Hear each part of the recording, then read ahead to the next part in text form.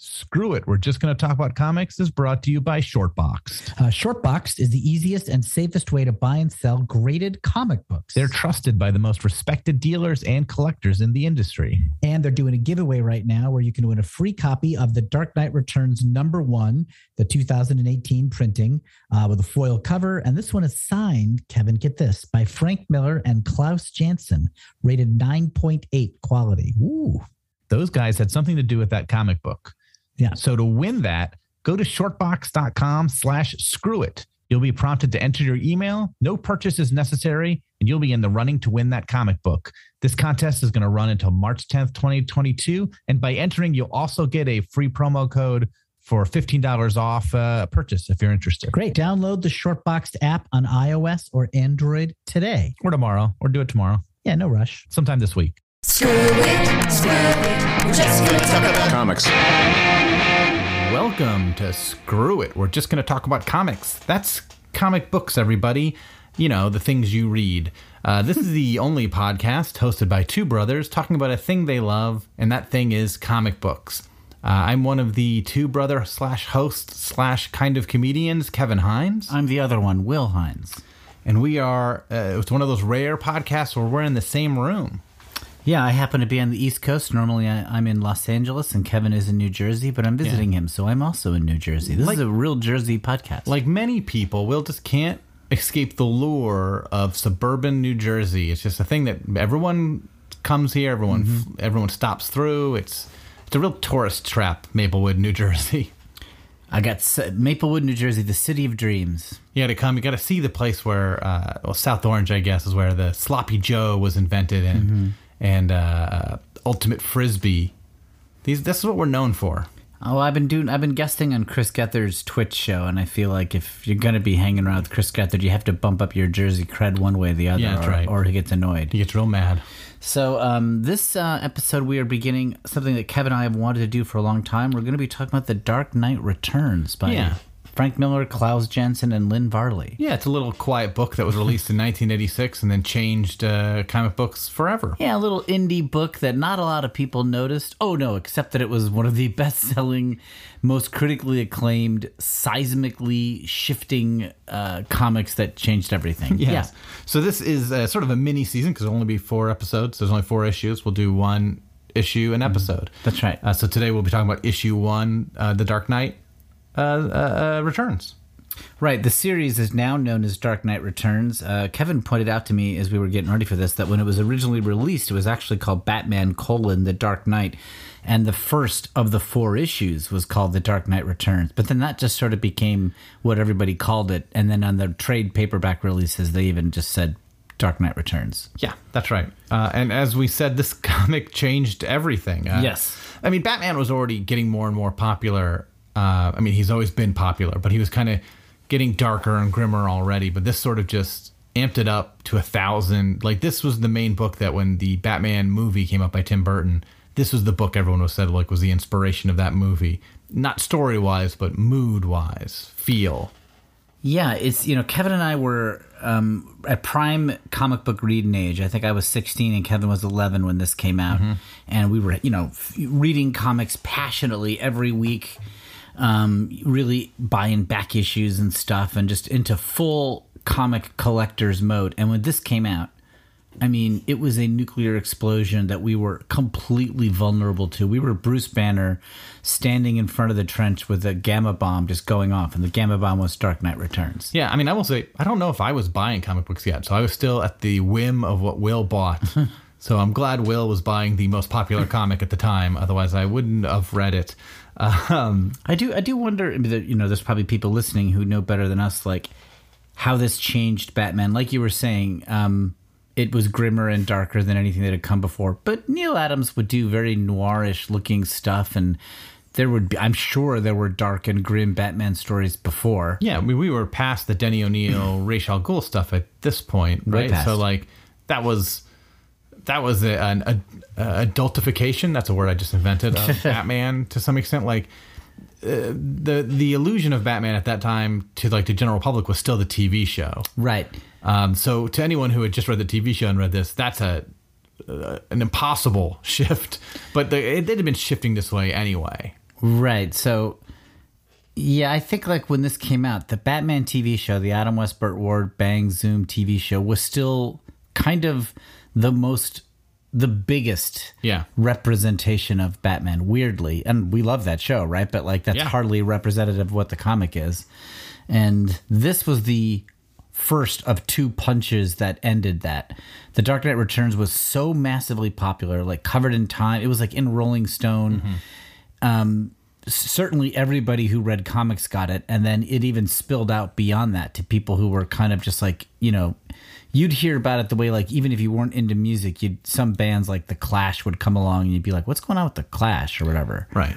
And the Dark Knight Returns transcended comic. This and then the Tim Burton movie 3 or 4 years later cemented Batman's image in the public eye as the noirish, dark, rainy streets person. This created an angrier Batman, a more broken Batman, a more emotionally devastated Batman, a Batman who didn't get along with Superman. Yeah. Like all these things kind of, this set in, sort of set the dominoes that would eventually kill Jason Todd because he was alive and well in the comics. But in this series, you learn that Jason Todd has died. And at some point, DC's like, maybe we should do that. I mean, also, even years after that, they almost take off Green Arrow's arm. They did like a storyline where it was implied he was going to lose his arm. It's like this book had such ramifications. DC Comics kept going, maybe we have to do all these things. Right. So why don't we say what the actual story is? Let's not. Okay, I know that's fine, crazy. Let's talk a little bit. Or the premise or the setup. We were talking a little bit about Frank Miller before. Let's talk just real quickly about Frank Miller, who wrote and drew this. Yes. Is one of the most famous comic book creators, and this was the beginning of like a 2-year stretch where he just made like 10 or 12 or 100 classic comic books. Right. So when this came out, and Kevin and I were just trying to go over the timeline before we started recording, he was already an extremely popular and successful comics artist, mostly known for doing Daredevil at Marvel. Yeah, where he did the Elektra storyline. Yep, and he turned Daredevil from sort of a Spider-Man ripoff, a forgettable Spider-Man ripoff generally, to like this ninja, dark, cinematic, Japanese cinema influenced samurai story, and it had become extremely popular. And so he was a big name. Like Frank Miller's name in a book was like a big deal, but. First of all, this is his most significant work. I can't imagine anybody arguing. This has got to be his most famous thing that he's done. And it also either began or came in the middle. We're not 100% sure of the timeline of this insane run. Yeah. Should we try to list some of these things he did? So this is largely based on Wikipedia because our memory is fuzzy on all of this. But it came out, we think, the same time as Daredevil Born Again. Right. So he had left Daredevil to do other things. And then had, at the time that Dark Knight was coming out, February 1986, Early 86. Yeah. Yes. Watchmen started September 86. So yeah, like February 86. He had returned to Daredevil, not drawing it. David Mazzucchelli was doing the art. And that return by itself was also huge. The story he did there, which is called Born Again, is still like, it's still one of my all-time favorite still comic probably book the stories. most famous Daredevil storyline. Yeah. And then Dark Knight came out. He also did... Ronin was just before this. Ronin was his totally original character, graphic novel for DC about a Japanese samurai without a master who jumps into the future. Yeah, and that's not as big as any of the other things we're about to list, but it was sort of like a pretty cool comic from a great creator, and also kind of a cool comic for DC to put out because it wasn't like a Batman or Superman. Ronin was like a milestone. It was like, oh, what's this? This guy Miller's doing something cool. Yeah. But so then he did this. He did Born Again. Elektra Assassin, which was a 12-issue thing using the character from Daredevil. The art was oil paintings by Bill Sienkiewicz, and it was a hyper-violent, post-apocalyptic, surrealistic nightmare that I love. And he did Daredevil Love and War. It's a graphic novel about Kingpin that was merely great. Yeah. Was that also Bill Sienkiewicz? I think Miller might have drawn it. Okay. Yeah. I can't remember. I will say that Bill Sienkiewicz Kingpin is what inspired the look of Kingpin in Spider-Man Into the Spider-Verse. Yes. He also then did in the next year, he did Batman Year One. Which is me and Kevin still our pick for the best Batman story and best maybe comic book story of all time. But you can't think about Batman Year One without thinking about Batman Dark Knight Returns. Yeah, I will say as a kid or like as a younger man, like high school, college age me, I probably would have picked Dark Knight Returns as my favorite. Yeah. And then at some point it shifted to Year One, and that became like sort of unshakable in my mind, which is not a knock on Dark Knight Returns so much as like the Year One, which we covered in our podcast. Go back and look it up. It was just something purer and simpler and cooler. And this is sort of huge and epic and almost insane. Yeah, this is like a massive war movie, which feels like it has a cast of thousands hitting all these archetypical mythic characters. And Batman Year One is almost like a beautiful short story. It's almost like comparing Alien to Aliens. Right, they're just trying to do different things. So it's really just what do you prefer? Yeah, like Alien is a great film. It's small and simple and cool. And then Aliens is this sort of bombastic action movie. And they're both great. And you can't pick one and be wrong. Right, and it's really just what are you in the mood for. Yeah. But so what the premise of Dark Knight Returns. Great, now let's get into that. Now I'm willing to speak about that. Okay, so this is a story of in the future, Batman, after having been retired for 10 years, comes out of retirement. Gotham has descended into a state of lawlessness that's insane, and violence is overtaking. And he retired because his Jason Todd Robin had been killed. Circumstances not clear, and that made him retire. On top of that, like superheroes were sort of being pushed out, like unofficially told to stop. Yeah, and Batman was the last, not counting Superman, of them to sort of stop and go away, and he only stopped because Jason Todd died. We're gonna go into that more probably as we go. Right, so it's a futuristic story. An old Batman comes back and fights crime. He's 55. Yes, and so this is fun for a lot of reasons. You get like, you get that kind of like post-apocalyptic sort of technology of the not too distant future brand of sci-fi. The story sits neatly outside of the then current Batman continuity. So Frank Miller was free to like do crazy things with these characters without rocking the boat of what was going on. It is a fun trope, the like older detective, the older cowboy, right? The Unforgiven, sort of like coming out of retirement for one last mission. Yeah, you're still a badass, but now age is sort of against you. You can't do the things you used to do, and you have all that going on here. Yeah, I guess Old Man Logan was another trope of this in the superhero world, and the movie Logan. Yeah, right. I mean, for sure, in a way, this comic inspired lots of let's see a superhero at the end of his journey. Yeah. And most of them are not that good. I've read a lot of those. They do them a ton, and it's just sort of like, yeah, it's okay. I mean, Dark Knight Returns set a standard that cannot be achieved. So that's the premise that we said. In addition, so that is, it's done and it's done well. That's a cool story. The other thing this did was sort of bring the Frank Miller sensibility to the Batman world, which was something he had been building in Daredevil. Which, how do we describe that? It's kind of like a crime novel feel. Yeah. Pulpy, more violent than what you usually saw in a comic at the time. More grim, more heightened. Yeah. More like tough guy lines. You know what I mean? Frank Miller comics tend to be real quotable. I mean, I don't know if he's the guy. He did the Wolverine miniseries with Chris Claremont. I don't know if Frank Miller wrote the phrase, "I'm the best there is at what I do, and what I do isn't very nice." That's a quote from Wolverine in the Wolverine. Yeah. But it sounds like a Miller line, whether or not that is. Yeah, it's like Philip Marlowe, but more violent. Yeah. Like the dialogue or the captions and the narration is very lyrical and cool, and it's almost all sort of like very quotable and cool, just even in isolation, even if you don't know what the story is. Then the comic itself is violent. People get lots of bones get broken, and everyone bleeds.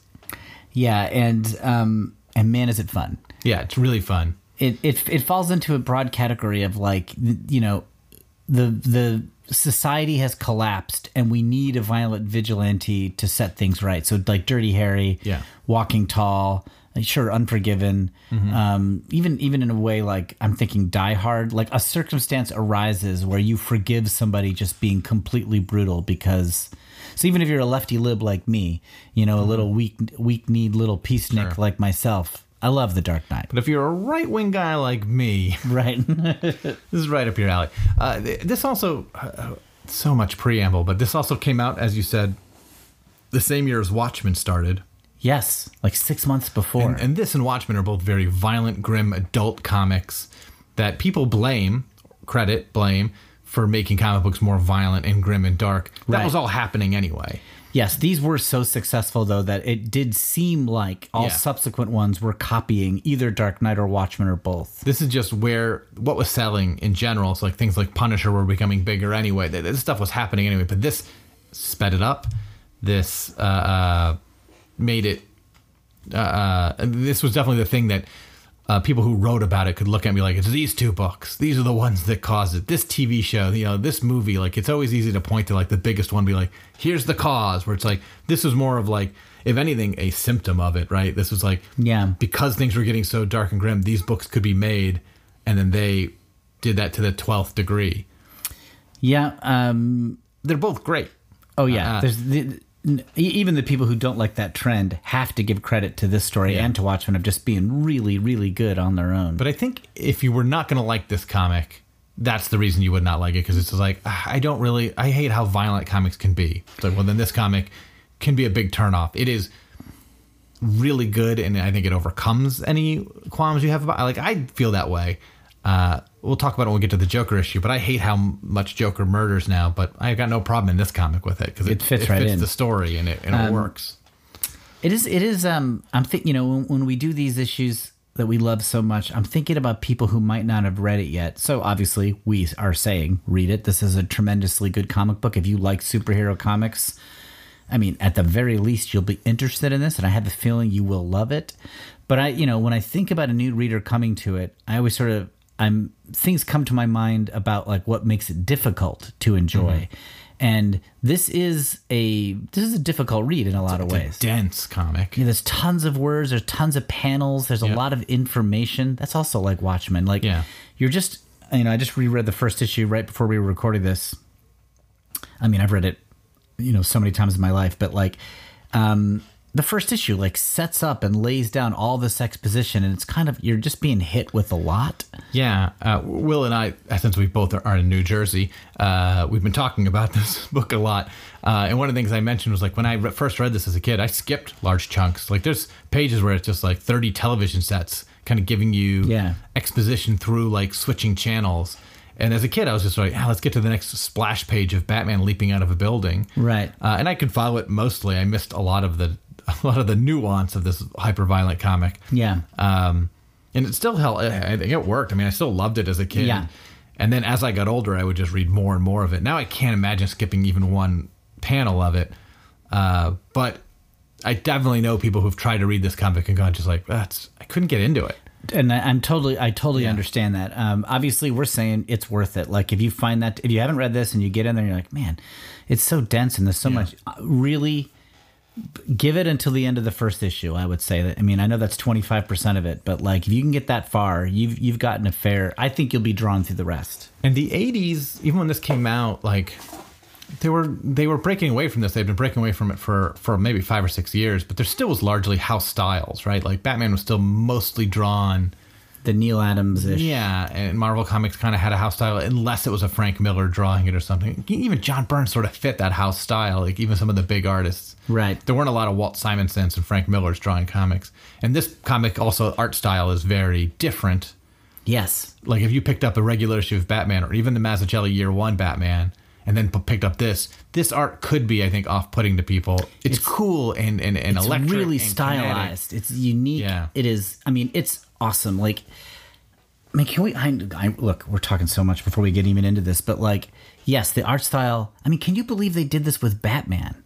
Like, this is basically like giving, a crazy story in the hands of an artist who's doing a really radical art style, huge swings and changes to the character. Yeah, it's in the future, so it's all like you don't have to, you're not stuck with it. But like on a huge scale too, this also was like published in the trade paperback thick cover format to, that was also unique. For a while, they called it the Dark Knight format. Right. Like the issues themselves, the 4 issues, each one sort of had what feels like a trade paperback binding. And that was rarely done, maybe almost never done. Like just picking up the first issue with its now famous navy blue background, bright lightning bolt silhouette of Batman leaping across it on the cover. It just felt like something important was happening, something massive. Letting someone do a comic like this would be like someone letting like Mickey Mouse do like an adult story where he loses his virginity or something, like a Porky's version of Mickey Mouse to some extent. It's like if if it's clearly marked as for an adults, there shouldn't be any confusion, but. Aren't you worried about damaging the brand of your character? I guess MCU does do something like this. Well, they will take a director who hasn't had a ton of experience and give them an incredibly big financial property. I'm thinking of Black Panther was given to Ryan, what's his name? Coogler. Coogler, who very successful director, but he hadn't done like he did Creed, right? But he hadn't done an action movie. Yeah.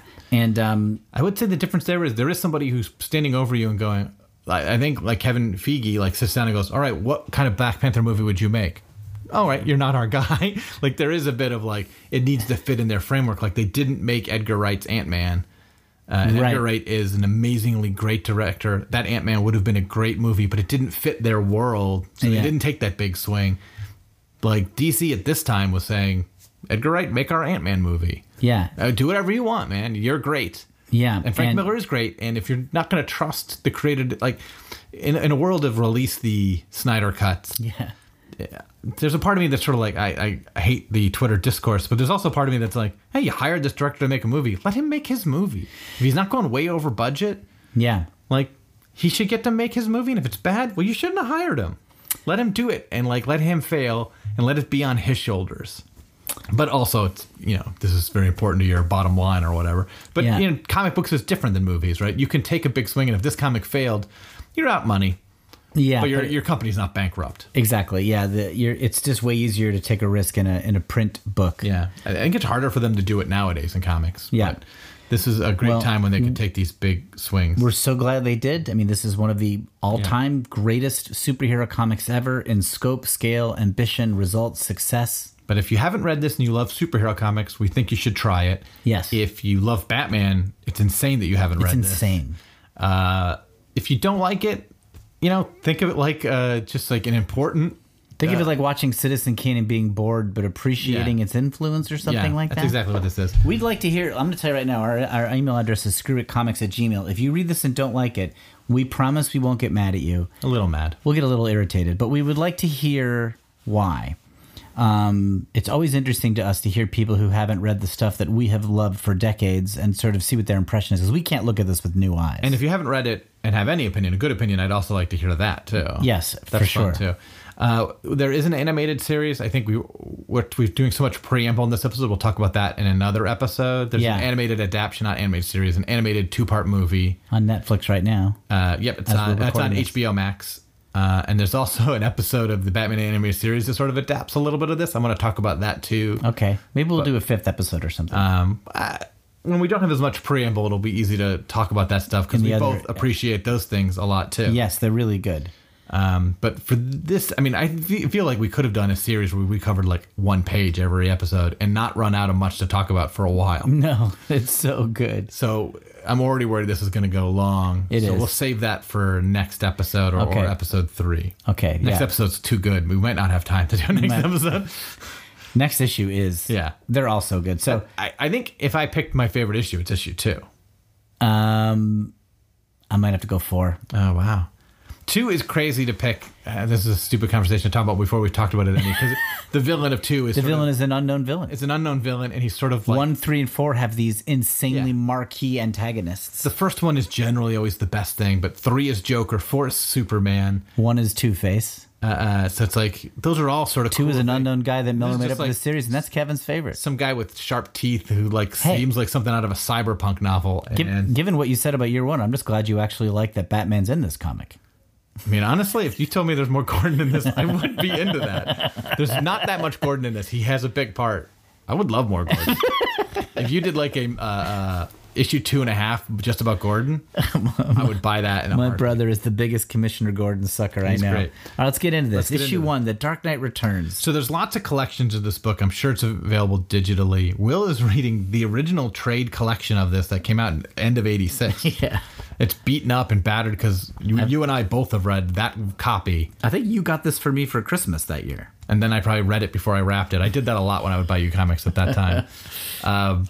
But yeah, that comic looks worn out because whenever we lived together, I didn't need to buy it. I would just pull it off your shelf. Yep. I've since bought my own copy. I have the 10th anniversary copy from 1996, which in and of itself is 24 years old. Yes, these are crazy. Anyway, So I'm sure there are more modern collections. The big picture summary of what we're about to cover is Batman's been retired for 10 years, and over the course of this issue, we see what has happened to Gotham in this time, and that he is driven to come out of retirement and battle Two-Face. And that is the very high-level summary of this issue. Each issue is like 55 pages, so we're going to try not to go over every single page in depth. This first page I do want to go over in depth because I think it's really great. There is 1, 2, 3, 4 times 4. There's 16 panels on the first page.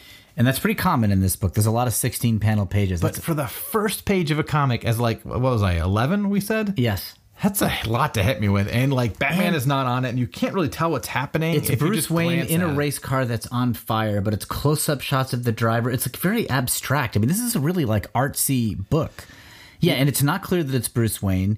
You don't know how this figures into Batman. It's done with an internal monologue narration. Yeah, it's not clear what's going on. Yeah, I definitely probably skipped this page as a kid. I love this page now. So let's read a little of it. Yeah. So what we eventually realize is Bruce Wayne is driving a race car, and he's reaching the finish line, but the car is falling apart. He's pushed it too hard, and it's basically catching fire, and he's about to die. Yeah, he's being told he's got to slow down so that his car doesn't blow up. And instead of like there's some sort of automated thing that can stop his car, and he rewires his car so it keeps running. And it does blow up. It does blow up, and only because he jumps out at the last second does he survive. That's right. And there's a thing he says here. Well, are we going to read some of this? Yeah, so here's the opening lines of Dark Knight Returns. It's we see what we learn is Bruce Wayne in what like a space helmet sort of race car outfit. I've got the home stretch all to myself. When the readings stop making sense, I switch to manual, and then someone is yelling at him over intercom, "Bruce, this is Carol. You're going too fast." I think Who's Carol? Just read the captions, I think. Okay, but the computer crosses its own circuits and refuses to let go. I coax it. We see him ripping wires out.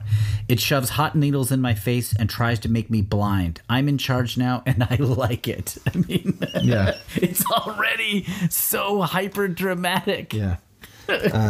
Then the front end lurches, all wrong. I know what's coming. I've got just under 2 seconds to shut this mess down and forfeit the race. The engine, angry, argues the point with me. The finish line is close. It roars. Too close. The left front... Oh, keep going. The left front tire decides to turn all on its own. I laugh at it and jerk the steering wheel to the right. And then we see the car sort of spinning out. It's catching on fire even more. The nose digs up a chunk of... I don't even know what this word is. Macadam? I look at it, then straight into the eye of the sun. This would be a good death. But not good enough. And that's a recurring theme, is him saying this would be a good death. He's looking for an honorable death like a samurai. Yeah, he's been retired for 10 years, and he is, while this is not super clear at this point, he's miserable. He's miserable. He hates not being Batman. Yeah. We find out that he's retired because Robin died, and maybe also the government was pressuring, and maybe he was just getting older and not able to do it or something like that, but he's retired, and he hates it. Yeah. There's a great moment, and this is a stupid digression, but in Batman Beyond, when they show why that Batman retired, there's a moment where, like, at that point, he's like using like cybernetic suits to make up for his weakening body, and there's some moment where he's losing, and he picks up a gun, and he doesn't use it. But the fact that he thought about using a gun, that's when he quits being Batman. Oh, yeah. It's a really cool moment. Anyway, this comic is also great, but Batman Beyond, also really fun. Old Batman is just always a fun idea. It just works.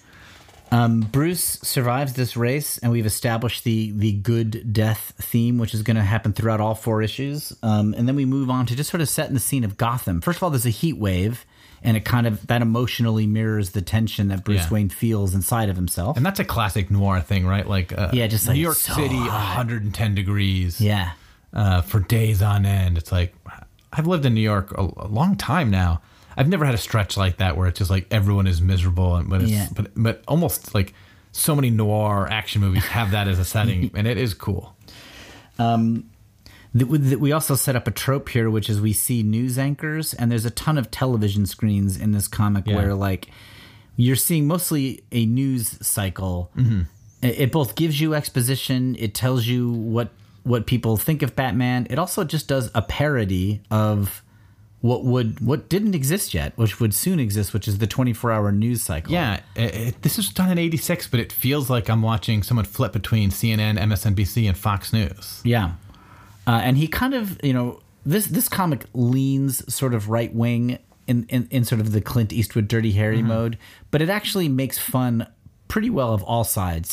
You've got like super weak liberals who would just let everybody out of prison because they feel sorry. But you also have insane, racist, homophobic, right wing people that are just scared of their neighbors to an insane degree. This comic definitely lands on violence is sometimes good. Right. It's sometimes necessary, but it isn't. It doesn't go full. Yeah. It makes fun of mostly just of politicians and pundits in general, I would say.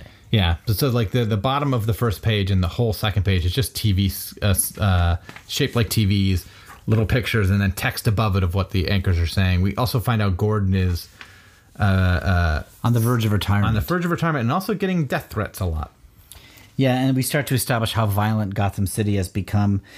We cut to a Jim Gordon and Bruce Wayne having a drink socially. So like he knows his identity. Yeah. I forget when that was established in the comics. Not at this point. Okay, so it's one of those things where it's like some writers write it like, oh, Gordon knows but doesn't say anything. Okay. And some writers don't.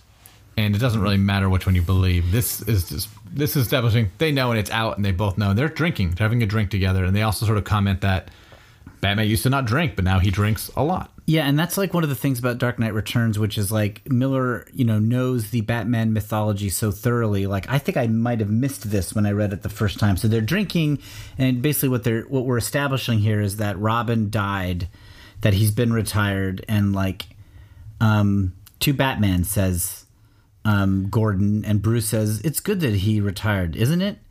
And Gordon just goes, I'm grateful he survived retiring. Bruce Wayne says he didn't, but Bruce Wayne is alive and well. Okay, so we know Batman's retired. And then Gordon says, glad to hear that. You've certainly learned to drink. Remember the old days, Bruce, that Playboy routine, you with your ginger ale pretending it was champagne fooling everyone almost? Well, now I'd almost worry. And so that sort of reminds us, okay, Bruce Wayne would pretend to be a party boy, look like he's drinking, not really be drinking.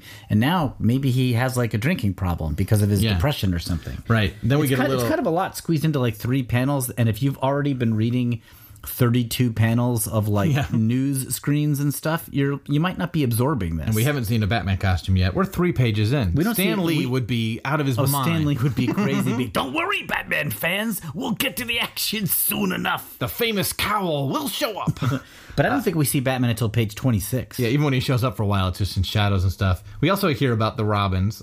At this point, there's only been 2 Robins. Dick Grayson and Jason Todd is the current Robin in current comic books. Right. But Gordon says, spoken to Dick lately? And Bruce says, not for 7 years, Jim. You know that. Gordon responds, still, huh? I'm damn sorry about that, especially with what happened to Jason. And then Batman stands up. Let's call it a night, Jim. Oh, yeah. I mean, that ends the conversation. So much is established there, and I'm sure I did not get all that the first time I read it. Then Bruce... I think when I read this, I didn't know who Jason Todd was. Yeah, that totally makes sense. We knew that Dick meant Robin. And it should... Did I say this on the podcast? Or I'd say this to you. Jason Todd was alive in the comics. Yeah, you said no that. sign of being dead. But this story was so big that eventually they considered killing him and did a 1-800 number that cemented his fate. Death. He's alive again, though. It's okay. So then after this conversation, Bruce Wayne goes through a walk through Gotham. So we start to get glimpses over how bad it is. He's up in his head. He's missing being Batman. We start establishing the very thick noir atmosphere of the prose. And he wanders coincidentally back to the site of where his parents are murdered. Right. Right, yeah. He goes to Crime Alley, the street lamp, right where they're shot. And we see our first sight of the mutants. The mutants are like a gang of what seems to be not human people. Yes, I think they're just supposed to be like teenage ruffians, Yeah. and this is such a violent world that they're more like Clockwork Orange style gangs where they just commit like unspeakable acts of violence every night, but they're drawn like almost like orcs. Like they don't look regular. They don't look like humanoid. And so they're a big gang in the city right now that as the major part of issue 2. But the first time we see them is here where they come to mug Bruce Wayne. But they leave him alone because he looks big. He seems like he's too freaky, too freaked out into it. Really, he's he like seems reliving into his parents' death and just kind of going nuts. Yeah, he smiles. It's also cool.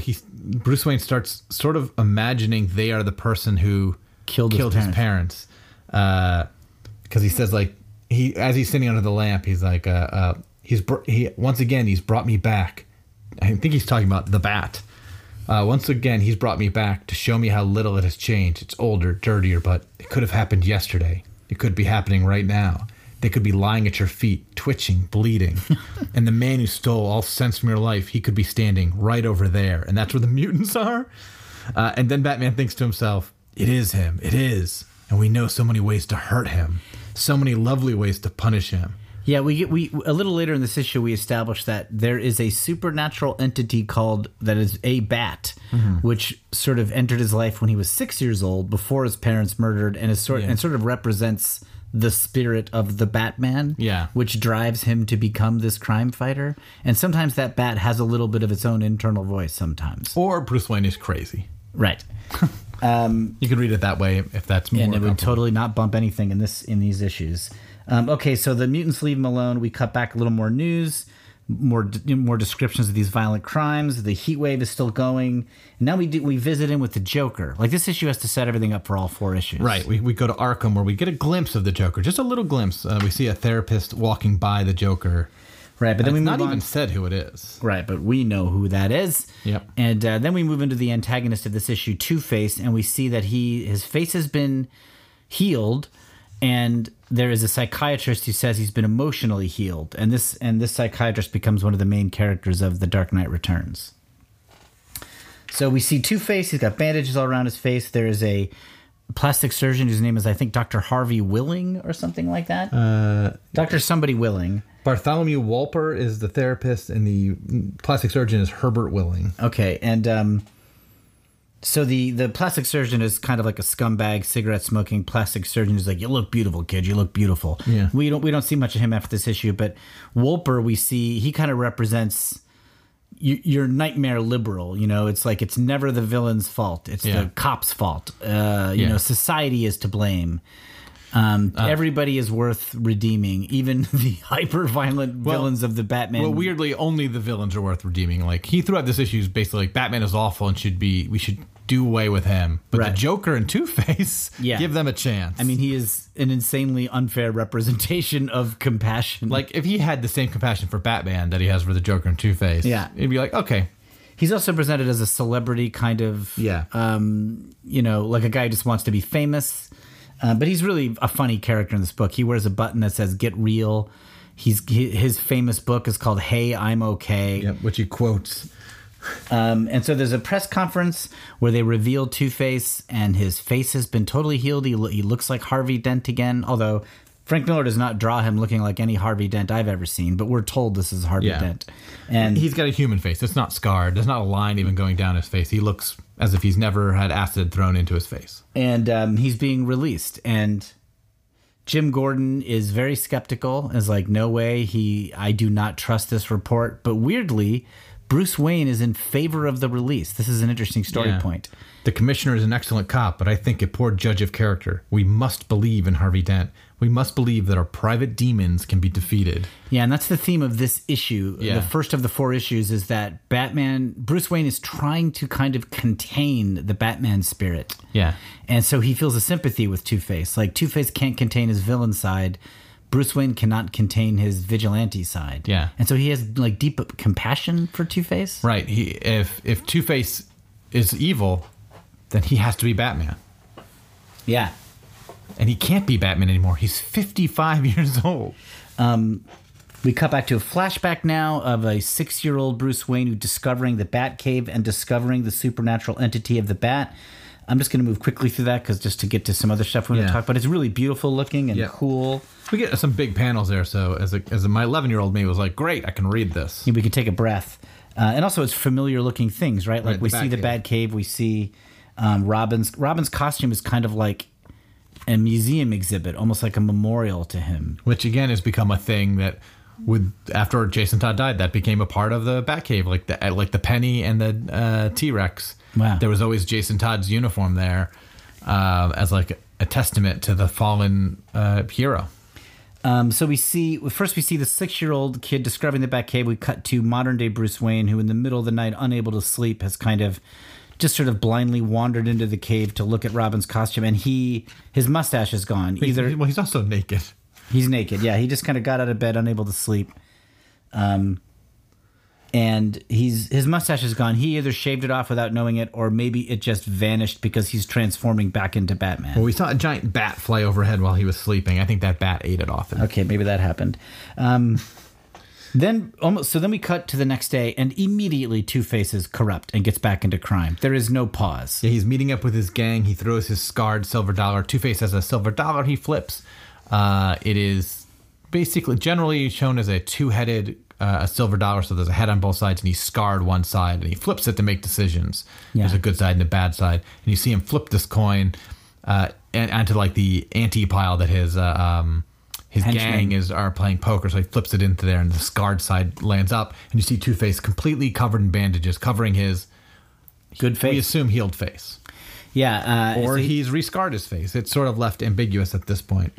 So he's evil. The weather report says that a storm is about to blow. Bruce Wayne is still at home, drinking, watching TV. Zorro is on. That's the movie he was seeing as a kid when his parents got murdered. So he relives his parents' murder, and we see it drawn Frank Miller style. Yeah. So again, 16 panels, not many, very few words. You remember that night, and then it sort of kicks off silently for a while. Batman's origin has to be the most replayed origin, maybe next to Spider-Man, in terms of just like how often has it been summarized in comics. But Miller gives it a pretty cinematic and kind of starkly beautiful treatment here. At the end, it kind of goes into slow motion as like his mom's pearls are shattering and falling to the ground. We also get intercut like little clips from the television that sort of show the horrific crimes that are going on. 4 killed with senseless attack on. Click. Subway deaths reach an all-time high. This click. Rape and mutilation of click. Here's Dave with some good news, Dave. And then the storm starts. Yeah. It starts raining. And basically... Or it doesn't start raining. It's about to rain. It's about to rain. Like there's thunder and rumbling. Mm-hmm. Bruce Wayne tries to take a shower to shake this off. He goes to the window where he initially... He's like a junkie, right, at this point, right? He's like, he wants a fix really bad, and he's trying to resist it. He's trying as hard as he can not to... dress up as a bat. And he's struggling, and he ends up kind of taking a shower and then like wandering through Wayne Manor. He gets to the window. I think this is supposed to be parallel to when he initially decided to become Batman in Detective Comics 27. And a bat comes flying towards the window from the outside. He sees it. He looks pained and resisting, and then sort of resigns and becomes calm. And the bat shatters through the window with a shriek. And it is both heightened, crazy, hyper stylized, corny, and awesome. Yeah. We're at this point.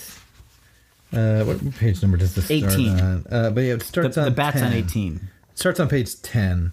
So this is So this is like 16 pages of comic. Mine have different page numbers than Will's. 5, 6, 7. Because mine says 26. 10, 11, 12. 13, 14, 15, 16, 17. Yeah. It's page 17. The bat breaks through the window. So that's a lot of comic just to get to this point. It's good. It's all mood setting. It's great. Yeah, but it is a lot. We're in for a long ride here. So now the storm... let's take a break. Oh, yes. Let's take a break. 43 minutes.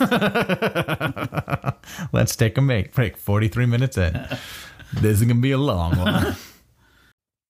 Screw It, We're Just Going to Talk About Comics has partnered with Shortboxed.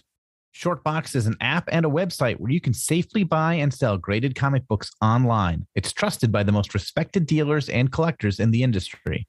And as part of our partnership, we'll be doing periodic giveaways. Our first one is a copy of The Dark Knight Returns, issue 1, the 2018 printing.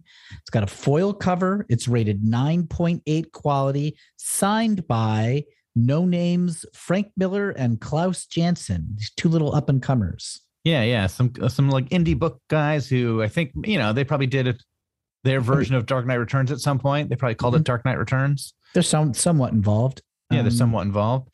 To win this comic book, you have to go to shortbox.com/screwit and enter your email. There's no purchase necessary, and you will get a free promo code for $15 off if you do want to make a purchase, but that's not required to win this comic.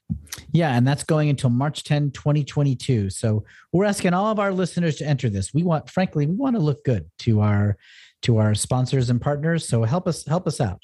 We want them to be flooded by people trying to win this comic book, so that they're also encouraged maybe to give away more stuff to you guys. They see how eager you guys are to want it. So if this is a thing you like, definitely enter, please. Yeah, we as part of our partnership, we got to get some comics from this. I don't mean to brag about our perks.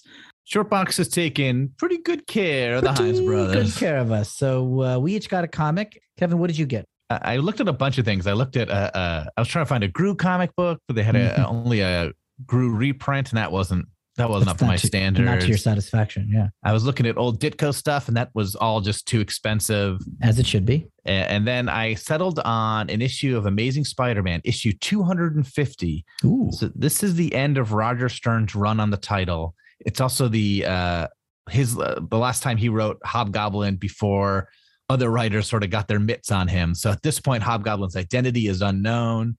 And it's a really exciting kind of culmination to everything Stern had done so far. Writers after this would sort of ruin the Hobgoblin's identity for a long time, and he'd become really messy. But at this point, he was a pristine A-list villain, and it's a really exciting issue. Great cover too, right? Oh, it's a beautiful cover of them sort of wrestling in like a sea of flames. It's really awesome. I also went with Spider-Man. I got Peter Parker, the Spectacular Spider-Man, issue 64. Now, Kevin, do you know what is significant about that issue? I actually remember that issue really well. So that's the issue where he swings around the city. He uses his like web shooters a lot. I guess there's at least one moment where like his spider sense goes off. That's pretty notable. I think that happens. No, none of those are correct. I mean, it's correct, but not what's important. This is the first appearance of Cloak and Dagger, who are characters that I loved. And you love everybody from Freeform TV. I'm a huge Freeform nut. I go crazy for anything on Freeform. If they were in Marvel Comics, I get it. Yeah, I would name another example of a Freeform show if I could think of one. But I did watch Cloak and Dagger, and I liked it a lot. So I got this issue, and I really love it. Yeah, that's also a great cover too. It's, almost Eisner-ish, the way like they're sort of dancing around the buildings with Cloak and Dagger on the words. Cloak and Dagger are like printed in big graffiti-ish things. I almost got Sandman #8, that's where Death and Dream are throwing bread to the pigeons in Washington Square Park. I might go back and get that at some point. Yeah, there's new stuff being added all the time too, from different people selling their slabs as that's how some of us cool guys call them. That's what the cool guys call the issues on Shortbox. They call them slabs. They also have like great interviews with a lot of comics insiders. And then also, for some reason, us. I think there's going to be an interview with us That's right. one point on the front they have good interviews. Shortbox. And I hope also, that doesn't ruin their company. Yeah, they have good interviews and an interview with us. So the whole range. So, that's Shortbox. You can enter the contest, shortbox.com/screwit. You can download the app on iOS or Android and check all these things out. And we're back. So we're on page 2. We're on page, according to my collection, 27, according to Will's much earlier. Page 17. We head into now a really fun montage where Bruce Wayne becomes Batman and begins fighting crime again. And this is fun, right? Like, we don't get a good look at Batman. We see a series of crimes being interrupted by a, to us, mostly invisible, hidden in shadows, we're not shown. This is what I want in all my superhero movies, by the way. I want an early sequence of them just doing their job and doing it well. And this comic gives it to me. It's like Batman stops 3 or 4 crimes. It also shows us how violent these crimes are, right? Like the criminals are so terrible. There's a lot of blue being used here, and the blue kind of representing Batman. Like the sound effects are blue. The sky is a deep navy blue. I mean, it's really a beautiful book. Lynn Varley, Frank Miller's wife or girlfriend at this time, did the colors, and she's a painter, and they're rich and lovely, and they add a huge amount to this book. Klaus Janson is the inker, his longtime inker from Daredevil, and he adds a ton to this as well. Right. This is a team who's done a lot together. So we see him stop a mugging. We see him, there's a pimp and a prostitute in the back of a cab, and the pimp is cutting up the prostitute. Batman beats the holy crap out of the pimp and rips up the money the cab driver had taken to not bother them. Yeah, to let them get away with it. And then there's the arcade, where we see a young Carrie Kelly, who's going to become an enormously important figure in this series. Yeah. Schoolgirl. We should just say she becomes Robin. The new Robin, yeah. And she and her friend are cutting through the arcade. They've been warned to not do that because the mutant gang hangs out there, but Carrie is brave and doesn't like to be scared of things, but the mutants are there. The power goes out. Let's talk for just a minute that this is where we get our first real big... We get a little bit when the mutants first show up, but Carrie Kelly and her friends and the mutants all talk in slang. Yeah. So it's sort of Frank Miller future slang. Yeah. Which is also sort of a tougher read, but it's really cool. It works on me, man. I love it. I mean, it's very Clockwork Orange, right? Like in Clockwork Orange, the Droogs all, they have their own... It's real horror show, man. Doing a little the old in out. Don't go all Billy, Michelle. It's just a storm. Lights will come back on. They call Carrie Kelly chicken legs. Yeah. Slice and dice is a thing mutants say a lot. Yeah, and they call women chicken legs. Yeah. It's really scary. They're closing in on these two high school girls. But Batman is there in the shadows. We see him with his 4 little throwing star bat things take these guys out. And beat the holy crap out of them and save Carrie and Michelle. Next, we see sort of a police chasing down a criminal, and it's intercut with television scenes of now Batman stuff is starting to hit the news, and people are like, "Oh, is Batman back? Is that what's happening here?" It's very funny to see the anchors put that together. I've just seen handed this bulletin. A large bat-like creature has been sighted on Gotham's south side. It is said to have attacked and seriously injured 3 cat burglars who have plagued the neighborhood. You don't suppose. Yeah, very funny. Another reporter says, an anonymous tip led police to the warehouse where they found the missing children with 6 members of the mutant gang. All 6 are suffering multiple cuts, contusions, broken bones. They were rushed to Gotham General Hospital. The children described an attack on the gang members by a huge man dressed like Dracula. Yeah. So Batman is back. There's a bank robbery that's happened, and 2 cars are leaving the scene. One of them is an old jalopy going pocketa, pocketa, pocketa, and one of them is a sports car screaming. We can look back and see this is a Two-Face robbery. Yep. But the cops don't know that. They chase the sports car, leaving the old jalopy. And as they're chasing it, there's an older cop and a younger cop, and the younger cop sees Batman. We don't know what he sees, but we know what he sees. Hey, what's that? And the older cop, what's what? I can't. Up ahead, it's something weird. Kid, this ain't the time. But it's all right, what is? And the older cop looks, holy. And then the younger cop goes, you're slowing down. Yeah, you're in for a show, kid. So this older cop knows who Batman is and knows these guys are getting caught.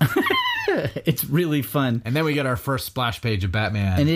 And how exciting is it to turn the page? I mean, I'm so won over by all the setup when we see this big full page drawing of Batman. And I mean, okay, if you laugh at this page and it's corny and too much, you are not going to fall under the spell of The Dark Knight Returns. But if you're Will and Kevin Hines, you stand up and you give this page a standing ovation. This is great comic books too because it saves the splash for when you turn the page, so you're not spoiled on it. It's very distinctly on the left page, so you've got to flip to see this Batman.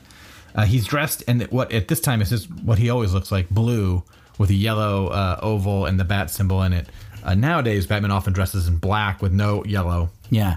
Which starts largely here. This has popularized that look. But in this first issue, he's dressed like classic Batman. He's bigger, much bigger and broader than the Batman we're used to, but it's Batman.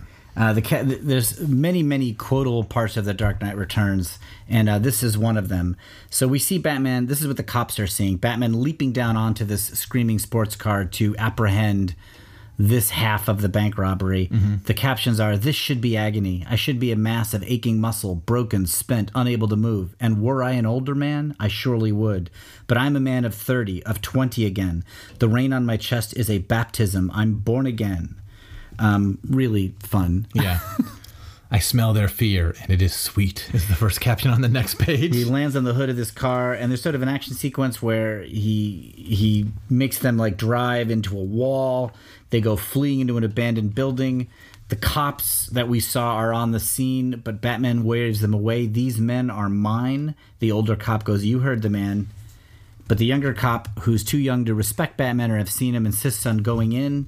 Not just going to let some crazy vigilante do it.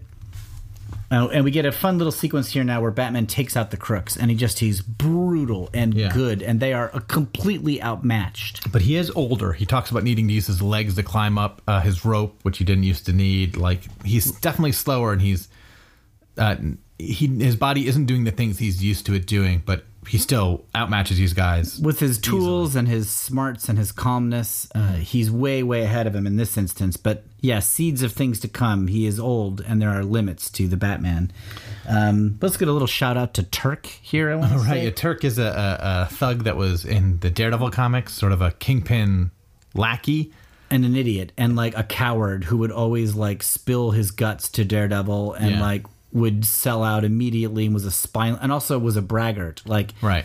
He would tell the other criminals, "I beat up Daredevil, man, myself." And then Daredevil would show up, be like, "I'll tell you anything, man, whatever you want." So we get a reference to Turk here. So this makes this in the same universe as Daredevil. Couldn't be Batman. Turk said he killed Daredevil. Turk says lots. Killed Batman. Killed Batman. Yeah, sorry, because it was Turk. I put myself in Daredevil mindset. Yeah. All right, so yeah, he's older, but he takes these guys out, right? Like, and what we learn here is how brutal he is. Well, another fun caption that we both love is when he's taking down the last guy. The guy like puts a gun to Batman's head, and Batman thinks there are 7 working defenses from this position. 3 of them disarm with minimal contact. 3 of them kill. The other hurts. And then he kicks the guy in the waist. Yeah. And there's a loud crack as this guy goes down. It's great. And then Batman's on top of him. The young cop is basically, "You've crippled that man." And Batman says, "He's young. He'll probably walk again." But he'll stay scared, won't you, punk? Very Clint Eastwood. Yeah. And the criminal goes, "Jesus, sweet Jesus," like he's in so much pain. And Batman finds the Two-Face coin on him. Yeah, and both sides are scarred. Right. So he tells the older cop that he wants to talk to Gordon, and he leaves. It's a really cool sequence. I mean, this Batman is so violent. He cripples this guy. I do remember for a long time people used to say Clint Eastwood would be the one to, if they ever adapted this as live in action. In the 80s. Clint Eastwood should play the part. And he's written at that like time, he was perfect age for it and stuff like that. Yeah. Like the Clint Eastwood of Unforgiven, which is what, like 92 or something like that?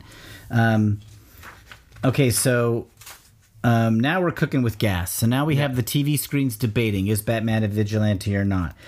We revisit the Joker. The Joker kind of has been in a catatonic state, but upon seeing that Batman has returned, he comes to life with a big toothy grin.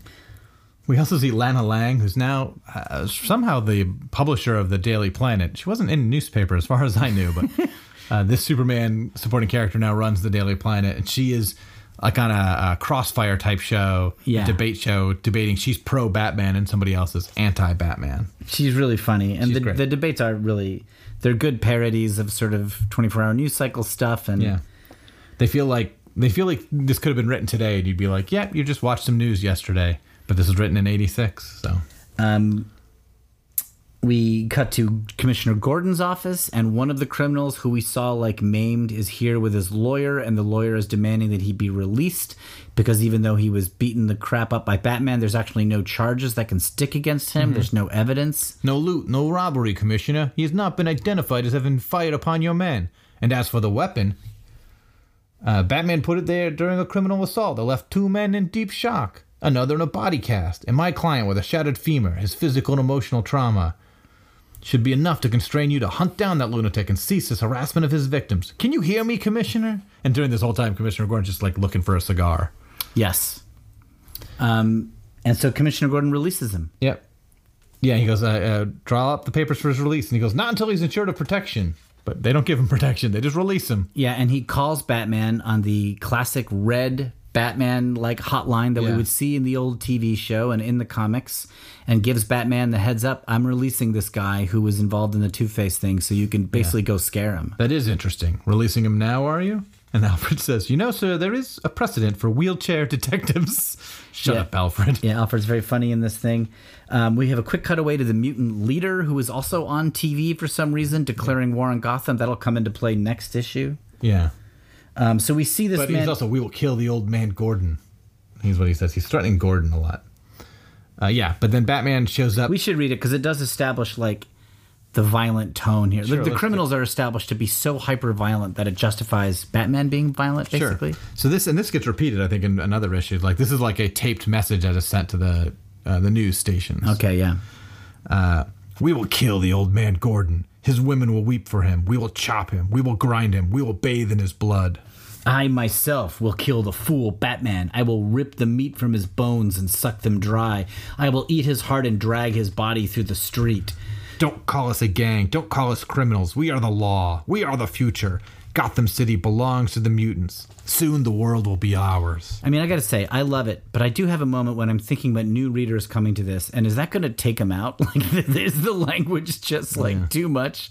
I mean, you read these Neil Adams, Denny O'Neil Batman stories from the 70s, and they're drawn like a film noir masterpiece, but the dialogue is like, we got to stop these guys. Come on, they're we're good guys and they're bad guys. And in the Dark Knight, everybody is like a hyper violent maniac.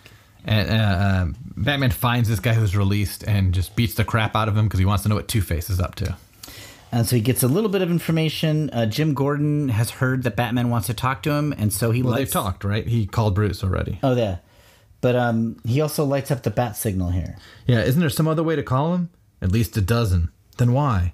To let them know, Merkel. To let everyone know. Hit it. And so the bat signal goes up, and that means the whole city sees the bat signal and knows, if they didn't know already, Batman's back. And Batman and Jim Gordon talk. It is, Miller. We also get a glimpse of Carrie Kelly seeing the bat signal and it getting excited. We see her. That's her becoming Robin a little bit. Miller does a lot of moves in this book to like think through the most silly of the Batman tropes and coming up with a good justification for them. The bat signal's one of them, right? Right, yeah. Like the bat signal basically, as was made fun of in the Superior Spider-Man, that we covered a few months ago, is like, just tells everybody where Batman is right now. Like if you want to shoot Batman, just wait for the bat signal to go up and where he go to the bat signal. Yeah. And but that never happens in the comics. And here Frank Miller kind of gives a justification for it. It's like, it lets everybody know that Batman's on the case. Yeah, it makes it makes citizens feel safe that no Batman's out there. It makes criminals afraid to know Batman's out there. It's basically the signal saying Batman's on the prowl tonight. Yeah. We do, so they're trying to figure out what Two-Face is going to do next with the little information that Batman got from this guy who was released. And the only thing they know is whatever he's got planned is twice as big as you can imagine. And as Batman's saying it, he looks up at the Twin Towers, which are a structure in Gotham City. Yep. And we cut away to the pop liberal psychologist Harvey Wolper. Oh, wait, it's something Wolper. Wait, Bartholomew Wolper, I think. Yeah. And he's on a talk show. He loves being on talk shows, blaming Batman for Two-Face's behavior. This part right here is a typical thing that this character says. Yes, Merv Griffin, I assume. I am convinced of Harvey's innocence. Absolutely. However, I won't go so far as to say I'm sure he hasn't returned to crime. I know that sounds confusing. These things often do to the layman. Basically, he just never blames the villain. He's like the anti-J. Jonah Jameson, or he's like J. Jonah Jameson in a way, like always blames the hero and is on the side of the villain. Michael McKean does his voice in the animated series, and he's perfect. Now we see Joker is meeting with some flunky, and the flunky is telling Joker, Two-Face hired me to make some bombs, but I wanted to check with you. And the Joker says to him, what kind of bombs? That will come into play later. Now we come into sort of the climactic sequence of the book, which is the crime that Two-Face has been planning, which it's what? To like land copters on each of the Gotham Twin Towers and take over the TV signals of the city and hold the city ransom. Yep. He's got bombs on the top of the Twin Tower buildings. I'm sure you would not do a Twin Tower bombing plot in a post 9/11 world, but this is 1986. Yep. And it's not New York City's Twin Towers, it's Gotham's Twin Towers. And Batman sits on top of one of the towers. He doesn't know which tower he needs to be on top of. He's also holding a rifle, which seems out of character for Batman. Right. I don't know the deal with that It yet. fits the violent nature of the book, but it doesn't look like Batman. Yep. But we find out that it's not a weapon. It fires a rope Yep. from one building to another that he can run across like a tightrope. But it's cool when he uses it. It's real cool. So Two-Face's some helicopters run by the Two-Face gang come in, and one's going to land on each one, and Batman sort of gets to one roof, one copter. He's using some gas he developed that gives people nightmares and, kicking the crap out of some henchmen, gets to a helicopter and sees a bomb. Right. And the bomb's going to go off in like a couple minutes, real soon. But It could blow any second is what he says. well, yes, but it's hidden, right? Like Batman determines that it looks like it's just a detonator that could be set off by somebody, but upon closer inspection, if these readings mean what they think I do, the ignition process has already started. It could blow any second. Somebody went to the trouble of disguising it, but why? But who?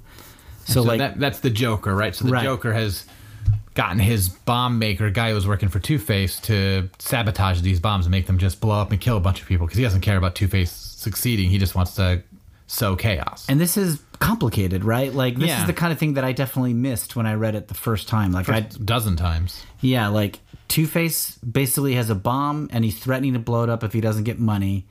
But unbeknownst to him, Joker has sabotaged those bombs, so they're about to go off any second and just kill Two-Face. The movie, the animated adaptation, makes it that Two-Face did it himself. He sort of sabotaged himself or always meant him to blow up early. It was sort of his way to commit suicide. It makes more sense for where the character's at. Yeah, it fits the character who is... Yeah, getting the Joker involved in this storyline feels like too much. I guess it combines... Like, since the Joker works with bombs, too, it's sort of like... We were setting the Joker up for later.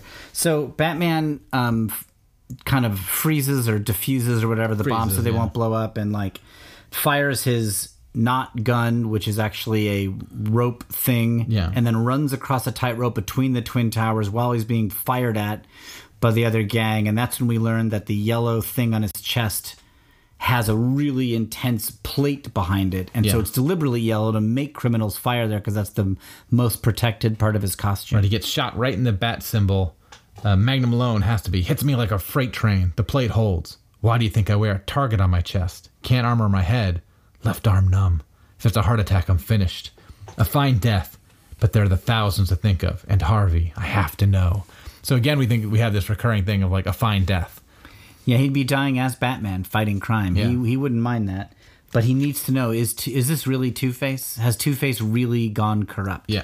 And there's a splash page of him like hanging by this rifle rope to the helicopter as he like swings around as Two-Face is firing at him, and then Two-Face falls out of the chopper, and Batman catches him, and they like fly into a window of the building. Yeah. And it's spectacular, right? Like this fight is awesome. It's all in shadows. Batman's like beating him as the bandages start to fall off. The bomb goes off on the helicopter, killing his henchmen. And then we get the end of this issue, which is Batman talking to Two-Face. Yeah. Harvey, and Two-Face goes, "What are you so mad about, Bats? I've been a sport. You have to admit I played along. And you took your joke about as far as it could go. I got the whole world to smile at me. Got the whole world to smile at me. Got them all to keep their lunches down when they saw my face, saying I was cured, saying I was fixed. Oh yeah, because Bruce Wayne paid for the treatment. Right. And I guess Harvey Dent knows that Bruce Wayne is Batman. Yeah, it seems implied there. The scars go deep, too deep, Batman says in the captions. I close my eyes and listen, not fooled by sight. I see him as he is. So he is healed, but Batman sees him the way he is, which is both faces scarred. Right.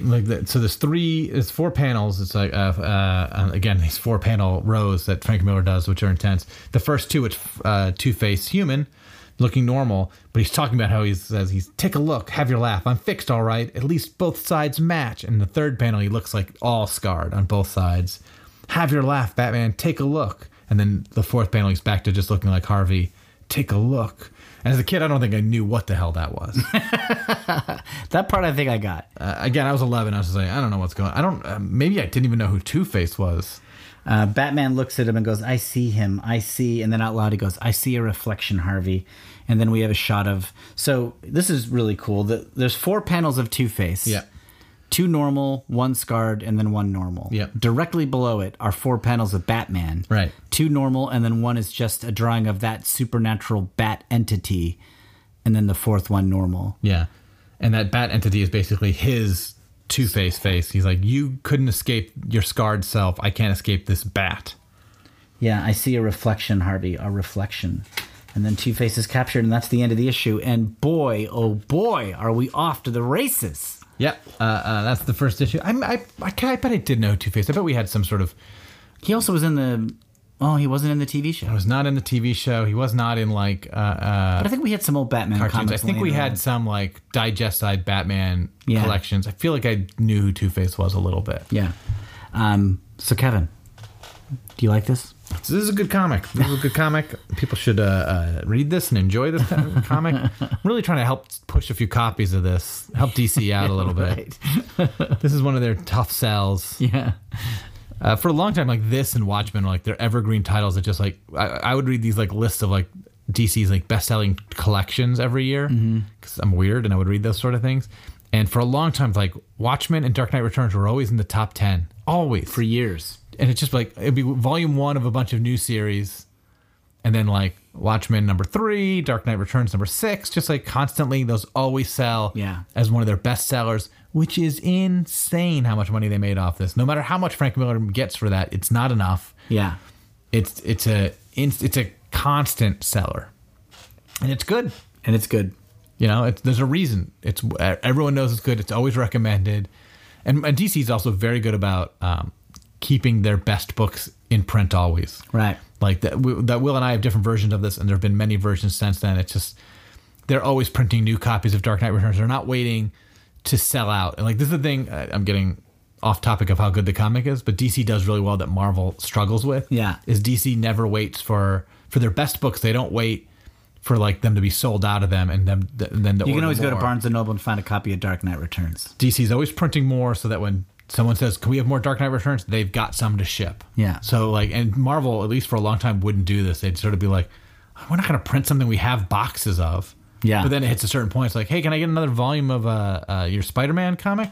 We'll print some. We Yeah. can get it to you in 3 months. Right. And DC would just send the box. That helps too. And they knew to do it for the right books. And these are Yeah. those books. Well, it's really fun to read.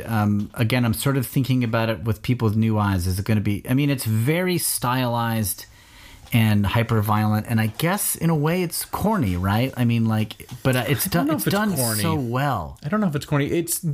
There's a bit of it that feels almost farcical. It's so violent and so extreme that there's a part of you is like, oh, is this making fun of violent comics? I don't think it is. I think Frank Miller just loves that stuff. Yeah. Any more than like Point Blank is making fun of violent movies. It just is a violent movie. It is just an intense movie. Reservoir Dogs and Yeah. Pulp Fiction aren't making fun of violence. They're reveling in it. But I think it's like... It's a fine line Or between... even a better example is what's the war movie? Quentin Tarantino's the Notorious Bastards? yeah, Inglourious Bastards. Inglourious Bastards. So yeah, it's like that. Like that movie's so violent. Like they're scarring people. There's blood. There's it's intense. But it's like I don't think that movie's like isn't this funny? There's humor in that movie, but the violence is just part of it. Yeah. And that's what this feels like. This feels like a Quentin Tarantino Yeah. comic book. I think there's a fine line between like a cool Clint Eastwood line, like you got to ask yourself, punk, do I feel lucky? Yeah. Did I fire 5 bullets or 6? Yeah. Between that and like Arnold Schwarzenegger being like, this is my week on. I guess that's a good line too. But like, you last. yeah, like. Yeah, well, I mean, the action movie line that's so corny it's kind of laughable, or just so good that you cheer. well, so many times in those movies when someone delivers these lines, it's like if the actor's good, you buy it, right? It's Yeah. like when in Die Hard, there's no lines that seem cheesy. Right. come out to the coast, have a few laughs. It's like, That's all great. It's a great line. It feels great. It feels cool. Yeah. Ho, ho, ho, I have a machine gun. Feels cool. Yeah. But in a bad movie, that would feel cheesy. And the same thing in this comic. Like, Frank Miller his art is the actor, and he sells these lines. Yeah. That's true. So it works because he is good at his job. Like, a bad artist doing this book, you'd be like, this is sort of cheesy and dumb and over the top.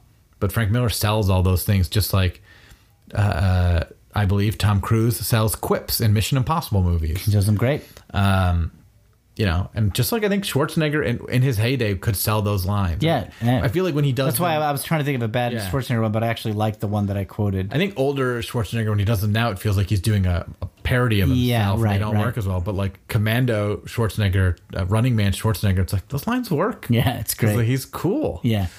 Well, and that's and what this is. This is cool. I'm just so glad it holds up. It is an 80s story. Yes. This reeks of 80s, just like those movies I was just talking about. This feels like you're watching Terminator. Yeah. It feels like you've rented an old movie. You know this is not a current modern comic. And it's cool in that same sense. It's like watching Blade Runner. Yeah. It's like, well, if you made a future movie now, it wouldn't look like Blade Runner. But Blade Runner's good and you know it. Yeah. Well, all right. That's the beginning of our Dark Knight coverage. So come back next episode. Next episode, I mean, there might be a mailbag episode in between, but Our next Dark Knight episode will be issue 2. Will be our episode 2, Dark Knight Triumphant. Yes. Please send us email, screwitcomics@gmail. We have a Twitter, screwitcomics, and an Instagram, screwitcomics. So please check those out. Yeah. And Kevin, I'm so excited. I think this is the worst issue of the 4.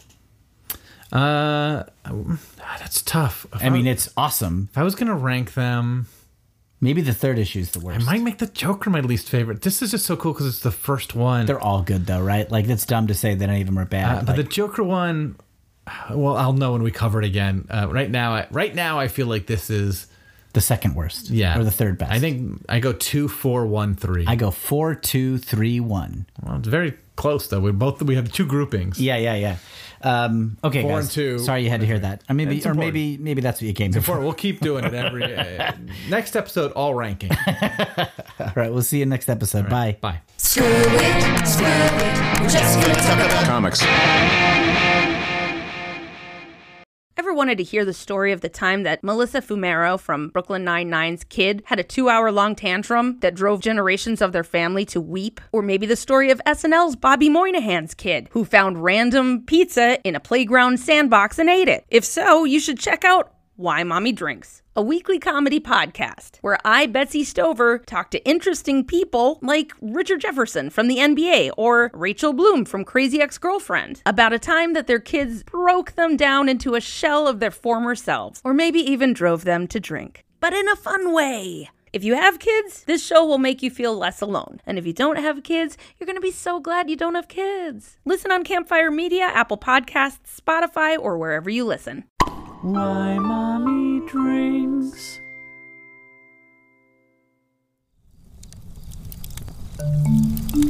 Campfire.